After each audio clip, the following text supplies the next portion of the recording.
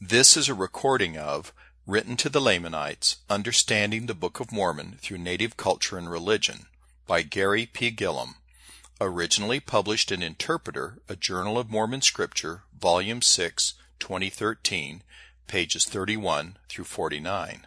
Read by Scott Dunaway.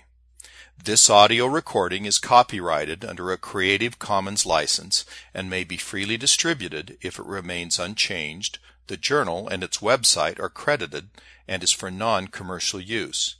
The printed version of this and many other articles and resources on Mormon Scripture can be found at mormoninterpreter.com. Abstract.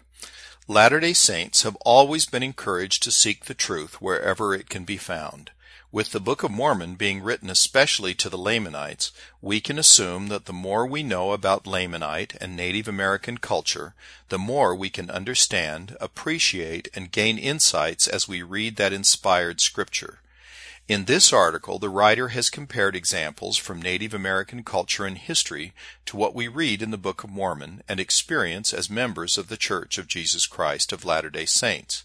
Most importantly, as we read through the eyes of a Native American, we can appreciate the divinity and authenticity of the Book of Mormon, since Joseph Smith could not have known Native American culture and history in the way it is described herein. The Book of Mormon, an account written by the hand of Mormon upon plates taken from the plates of Nephi. Wherefore, it is an abridgment of the record of the people of Nephi and also of the Lamanites, written to the Lamanites, who are a remnant of the house of Israel, and also to Jew and Gentile. Ever since my conversion in 1969, I have been intrigued by the title page of the Book of Mormon. While it proclaims to be a record both of the Nephites and the Lamanites, why was it written specifically for the Lamanites? The question as to why the Nephites were not included in the readership of this great scripture cannot be answered here, unless the Nephites are included under the rubrics, Jew, or, Gentile, My purpose here is to show that a greater knowledge of the culture, history, and religion of the Lamanites can be very fruitful for readers of the Book of Mormon as they seek to further their knowledge, wisdom, and understanding of what they are reading. Elder Dallin H. Oaks spoke of the restoration of religious knowledge and many other truths that were lost in the apostasy, which occurred both in the eastern and western hemispheres. In my mind, I have read between the lines of his talk and have projected some of his thoughts more directly to Native American history, culture, and religion than what he intended. I have also assumed that, American Indians, are included as part of the Lamanites. Here are his thoughts from the April 1994 General Conference. On some matters of the general knowledge of mankind regresses as some important truths are distorted or ignored and eventually forgotten. For example, the American Indians were in many respects more successful at living in harmony with nature than our modern society. We would be wiser if we would restore the knowledge of some important things that have been distorted, ignored, or forgotten. This also applies to religious knowledge. It explains the need for the gospel restoration we proclaim." I would like to illuminate some of these distorted, ignored, and forgotten "truths," as well as give further insights. As a missionary of the mind, my favorite definition for librarian, I will simply open some doors to possible studies of Native history and culture regarding the Book of Mormon and Mormonism, leaving the deeper explorations behind those doors to historians, theologians, anthropologists, and other specialists. These experts in turn need to take heed of an important challenge issued by historian Roger Launius in Dialogue. Many New Mormon historians have for too long approached their studies backwards. The focus has too often been on how the religious institution has affected society, when it seems more appropriate that it should be on how society has affected Mormonism. There are many racial and ethnic groups that require concerted study in Mormon history. One of the most important of these has been Mormon relations with Native Americans. End quote. Before I open some doors, however, we need to agree on some semantic, ethnic, and historiographic difficulties, most of which we can agree on just by accepting a more pluralistic and tolerant view. 1. Our understanding of the Lamanites, and therefore the Native Americans, are all too often come simply by reading the Book of Mormon. Let's try the reverse. After all, the Book of Mormon unambiguously states on the title page that it was, quote, written to the Lamanites, end quote. Moroni and other editors primarily had the Lamanites in mind, followed by the Jews and Gentiles. Technically, then, Native Americans should be able to understand the Book of Mormon much more easily than those of us of European stock. 2. Who are the Lamanites? Dark-skinned people? Polynesians? Brazilians? This issue has been discussed elsewhere. For the sake of simplicity in this paper, I am defining Lamanites as native or indigenous peoples whose understanding of life is based more on oral tradition, tribal rituals, nature, family, and revelation, rather than on written records, sophistication, machines, society, and Western-style logic. If you want to imagine a specific nation or tribe like the Sioux or the Navajo, my task would be even easier. Technically, however, we don't precisely know who the Lamanites of the Book of Mormon are today. 3. Even though we usually identify ourselves with the Nephites, they are not necessarily our forebears. Nephites were much closer to the Lamanites in their culture than they would be to Europeans and Americans today. They are simply our spiritual forebears, and some people would argue with that. I will show, for instance, how the Lamanites were just as much our spiritual forebears as the Nephites. 4. The distinction of historical and primal is a difficult one, because it is based on our concept of time. Historical religions, including all of the respected world religions like Buddhism, Christianity, Hinduism, and Islam, are merely in their infancy, compared to the, quote, religion, end quote, of primal peoples.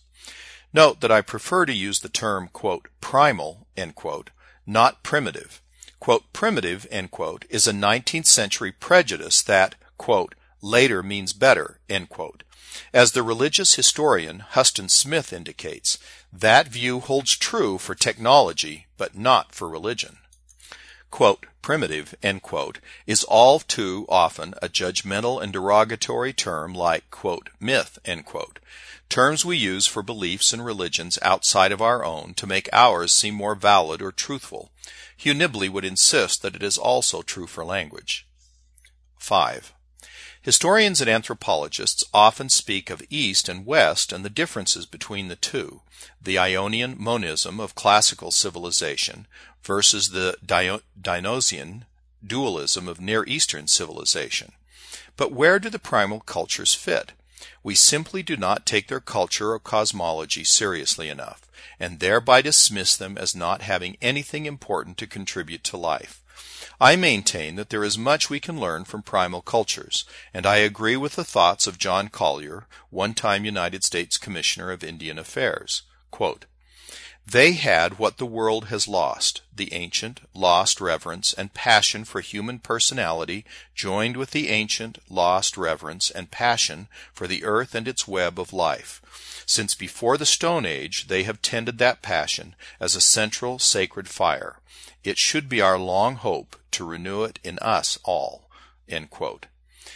As an example of this alternative perspective, or Weltanschauung, one of the most captivating and engaging conversations I have ever had was with Lorenzo Tiesiat, a medicine man I met in 1989 in Dennebeto, Washington, a tiny Navajo village, population 27, southeast of Tuba City, Navajo Nation. As I talked to this man, who had very little Western formal education, I felt like I was being taught by a more advanced extraterrestrial being, or Abrahamic figure, who had access to much more than books, laboratories, and the principles of Greek astronomy. I was amazed by his expert knowledge of, quote, astronomy, end quote, the sacred four principles and religion, which to the Native Americans is, quote, medicine, end quote. 6. Finally, we need to briefly look at the dualism of the natural and supernatural, or even to what some Asian religions refer to as yin and yang. To primal peoples, there is no distinction between the two. To them, everything and every place is holy or sacred.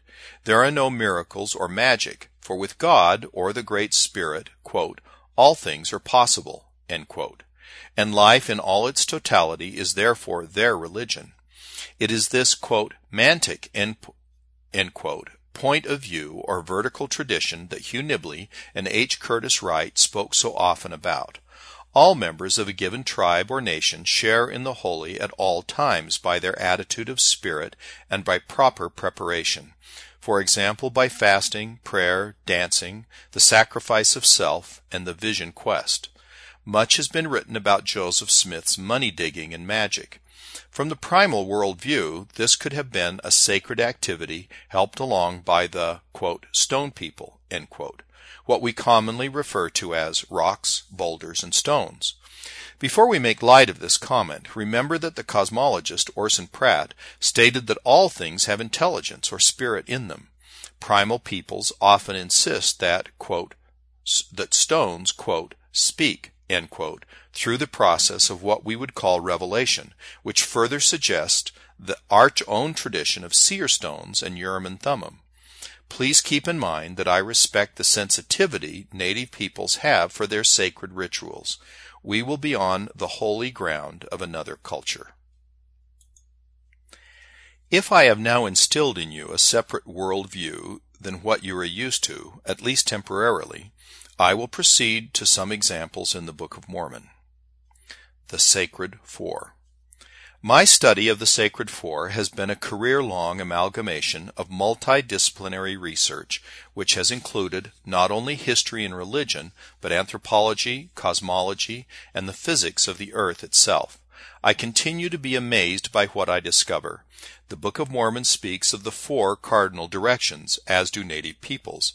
But rather than being simply an abstraction, native cultures symbolize the, quote, sacred four, end quote, in what they call the, quote, medicine wheel, end quote. Quote, the circle expresses the sense of wholeness, of harmony, unity, and mutual interdependence that is at the heart of native civilization. Within the circle, the points of the spiritual compass indicate the four sacred directions of God's creation. These directions represent the eternal balance of the harmony and goodness of the world. They can be illustrated by different colors, animals, etc. End quote. Black Elk gives a further example in the book Black Elk Speaks, which for Native Americans is a very spiritual document ranking in the same category as the Book of Mormon. Quote, these four ribbons hanging here on the stem of the sacred pipe are the four quarters of the universe. The black one is for the west, where the thunder beings live to send us rain. The white one for the north, whence comes the great white cleansing wind. The red one for the east, whence springs the light and where the morning star lives to give men wisdom. The yellow for the south, whence comes the summer and the power to grow. End quote. Peta Yuha Mani, medicine man in Vision Quest, reinforces Black Elk's vision. Quote, to the traditional Lakota, every day is sacred to him. He looks at the world on this creation and knows that they are all interrelated. The trees and the grasses, the animal world, the flowing stream and the mountains, everything he's related to, and he respects it. End quote. For scriptorians who are familiar with the apocryphal Gospel of Philip, a decidedly Gnostic Jewish work, the words of Black Elk take on a resemblance which I think is much more than coincidental, no matter what its provenance. Quote, a harvest is gathered into the barn only as a result of the natural action of water, earth, wind, and light. God's farming likewise has four elements: faith, hope, love, and knowledge. Faith is our earth, that in which we take root. Hope is the water through which we are nourished. Love is the wind through which we grow. Knowledge, then, is the light through which we ripen. End quote. The Great Spirit. Ammon, in Alma chapter 18, exemplifies the ideal missionary who not only listens to the Spirit, but is knowledgeable and tolerant of the beliefs of another, King Lamoni. Together King Lamoni and Ammon speak of the Great Spirit who is God. Today the same expression is used by Native Americans in many areas of the North and South American continents. And for those of us who are confused by theological discussions in the Book of Mormon and John chapter 14 about the Father and the Son, know that Native peoples refer to their Great Spirit as Grandfather and Father, who are one in purpose and who created all things. And speaking of John and creation, the first chapter of the book of John is as close to a Lamanite scripture as I have ever seen. Quote, "In the beginning was the Word." End quote. For example, is good native, quote, doctrine, end quote, as spoken language is a creative act in every sense of the word. Rituals. Rituals and rites of passage lead to repentance or a change of heart and mind. Native peoples practiced many rituals which seem very, quote, pagan, end quote, to us, unless we carefully consider their very different worldview, which perhaps is not so different after all. Quote, "The goal of life for most Native Americans is to reach old age with wisdom and understanding of the connections possible between male and female, man and his fellow man and nature, and finally, man and the cosmos. A cosmos with a divine center.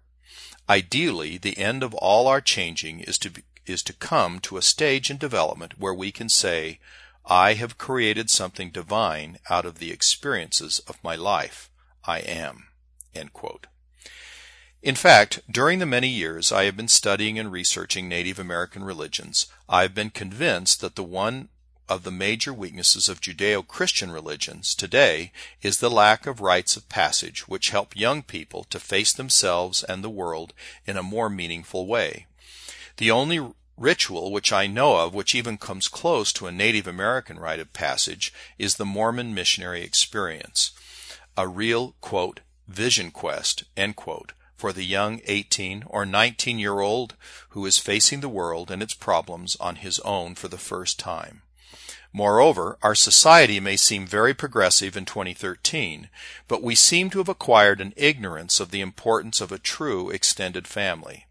Otherwise, we would treat our seniors in a much more, quote, sacred, end quote, manner. While my wife and I served in the California Anaheim Mission in 2009 and 2010, we had the opportunity to contrast our own Western European culture with the, quote, Lamanite, end quote, culture of Southern California. We were often called upon to attend baptisms of Spanish-speaking peoples. As in the Book of Mormon, we saw that they were overtly more family-oriented than the stereotypical, quote, impatient procrastinators, end quote, among the fast-paced, money-focused, and freeway-driven society of Orange County. Visions and vision quests. If a Mormon mission is a rite of passage as well as a, quote, vision quest, end quote, what are we to make of Moses's, Abraham's, Nephi's, Enos's, or Joseph Smith's, quote, visions, end quote? I can answer that best in the words of the Savior. Quote, "He who believes in me will also do the works that I do, and greater works than these will he do." End quote. John chapter 14, verse 12. Again, attitude of spirit and proper preparation makes it possible for any of us to share in the divine possibilities this cosmos holds in store for us. We sometimes call them, quote, mysteries, end quote. And doesn't the passage in John ring true of primal people's need to emulate heroic archetypes, of which Jesus Christ is the greatest?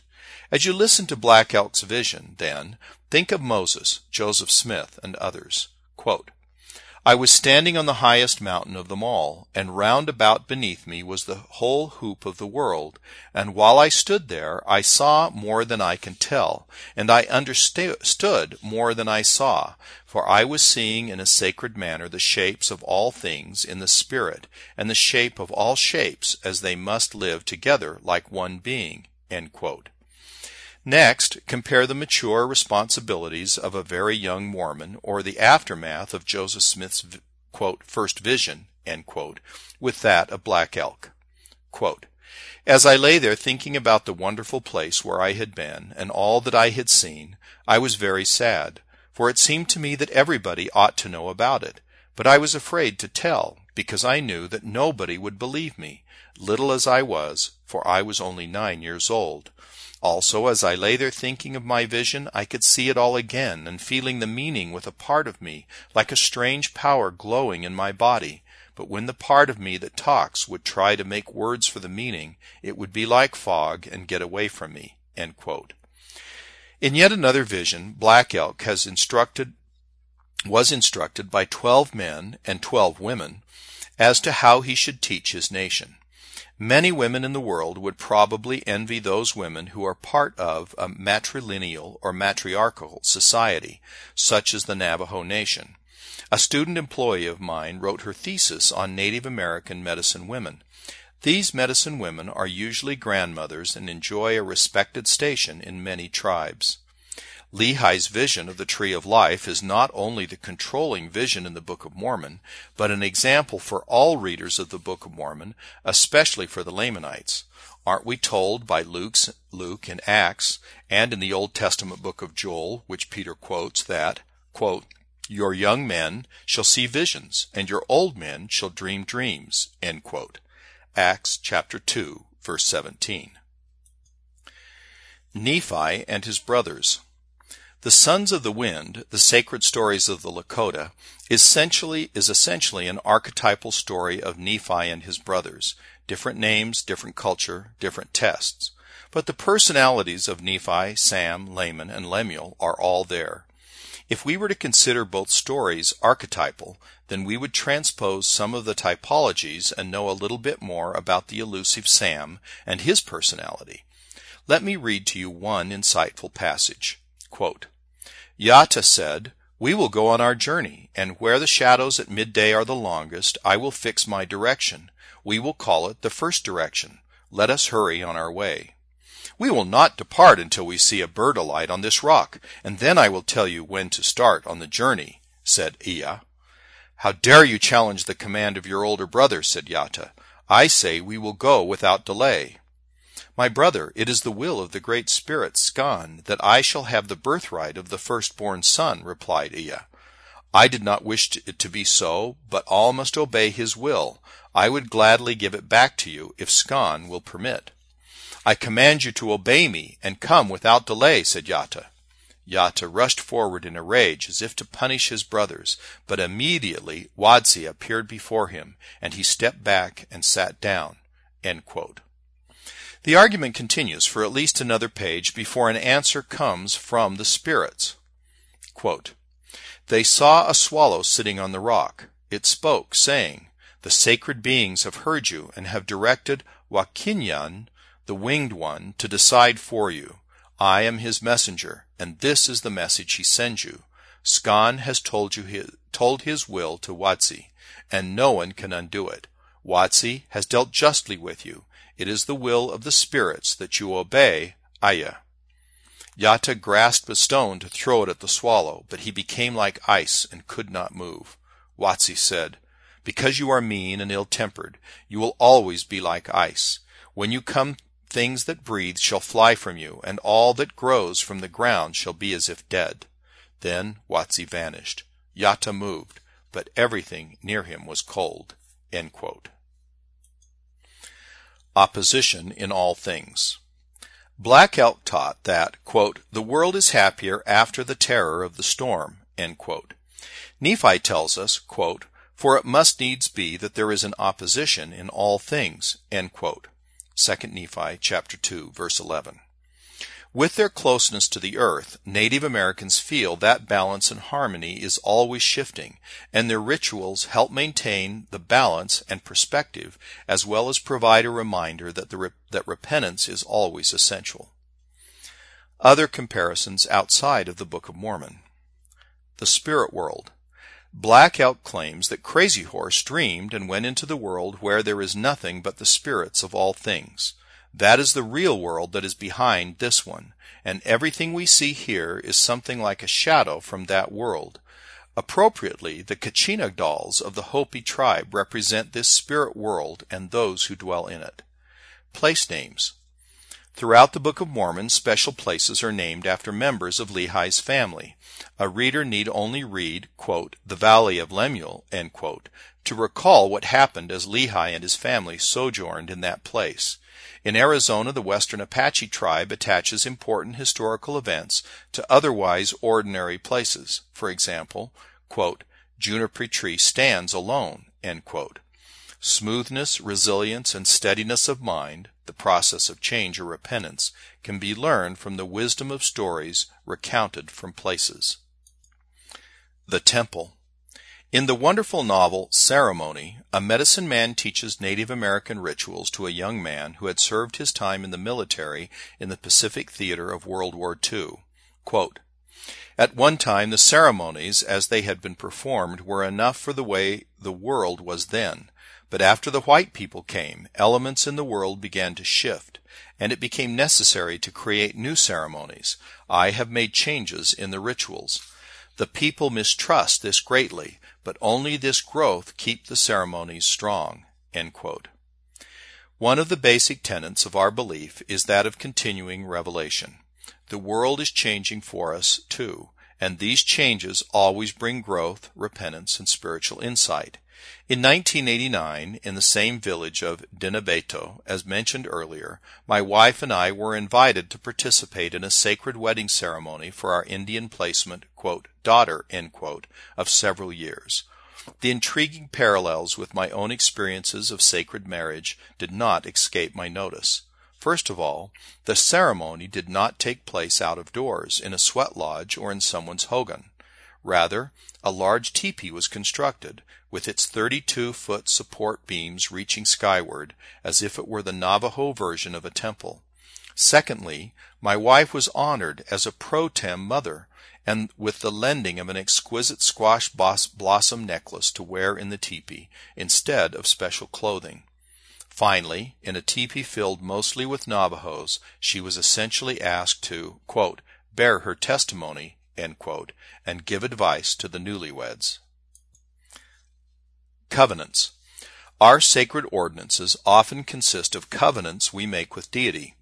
While they are not often spoken of by other religious groups, some Native American tribes consider covenants extremely important, whether made with the Great Spirit, with Mother Earth, or with each other.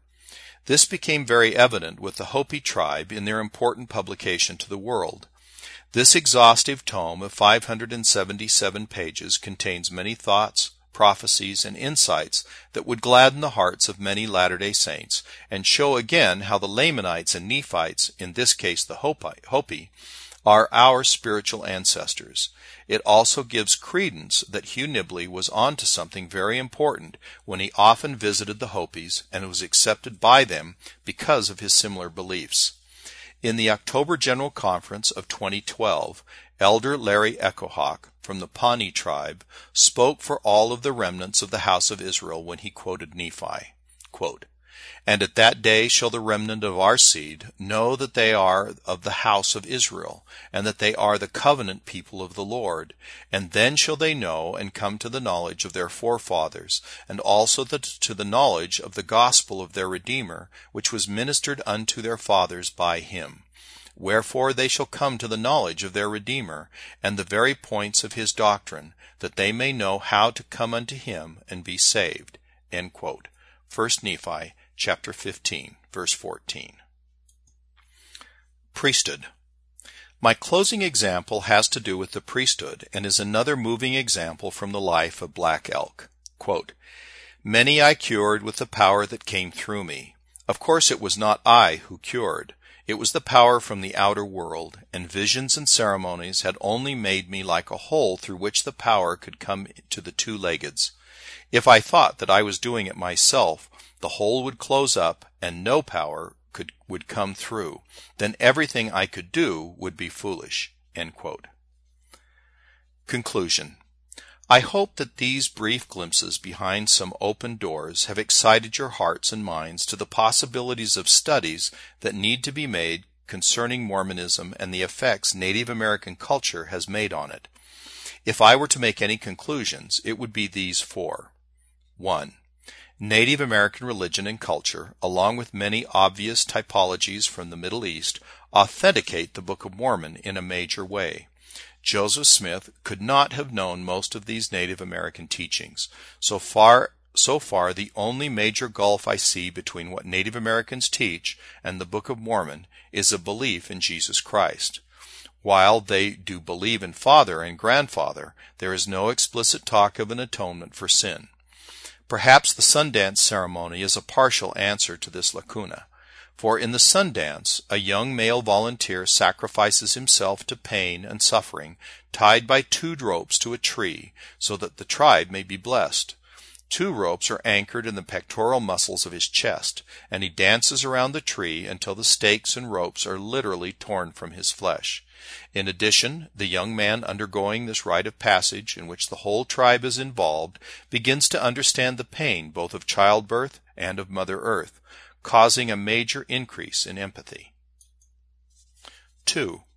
Julian Berger, in his book, The Gaia Atlas of First Peoples, A Future for the Indigenous World, insists that, quote, by understanding how they organize their societies, the wider society may learn to recognize that they are not at some primitive stage of development, but are thoughtful and skillful partners of the natural world, who can help all people reflect on the way humanity treats the environment and our fellow creatures.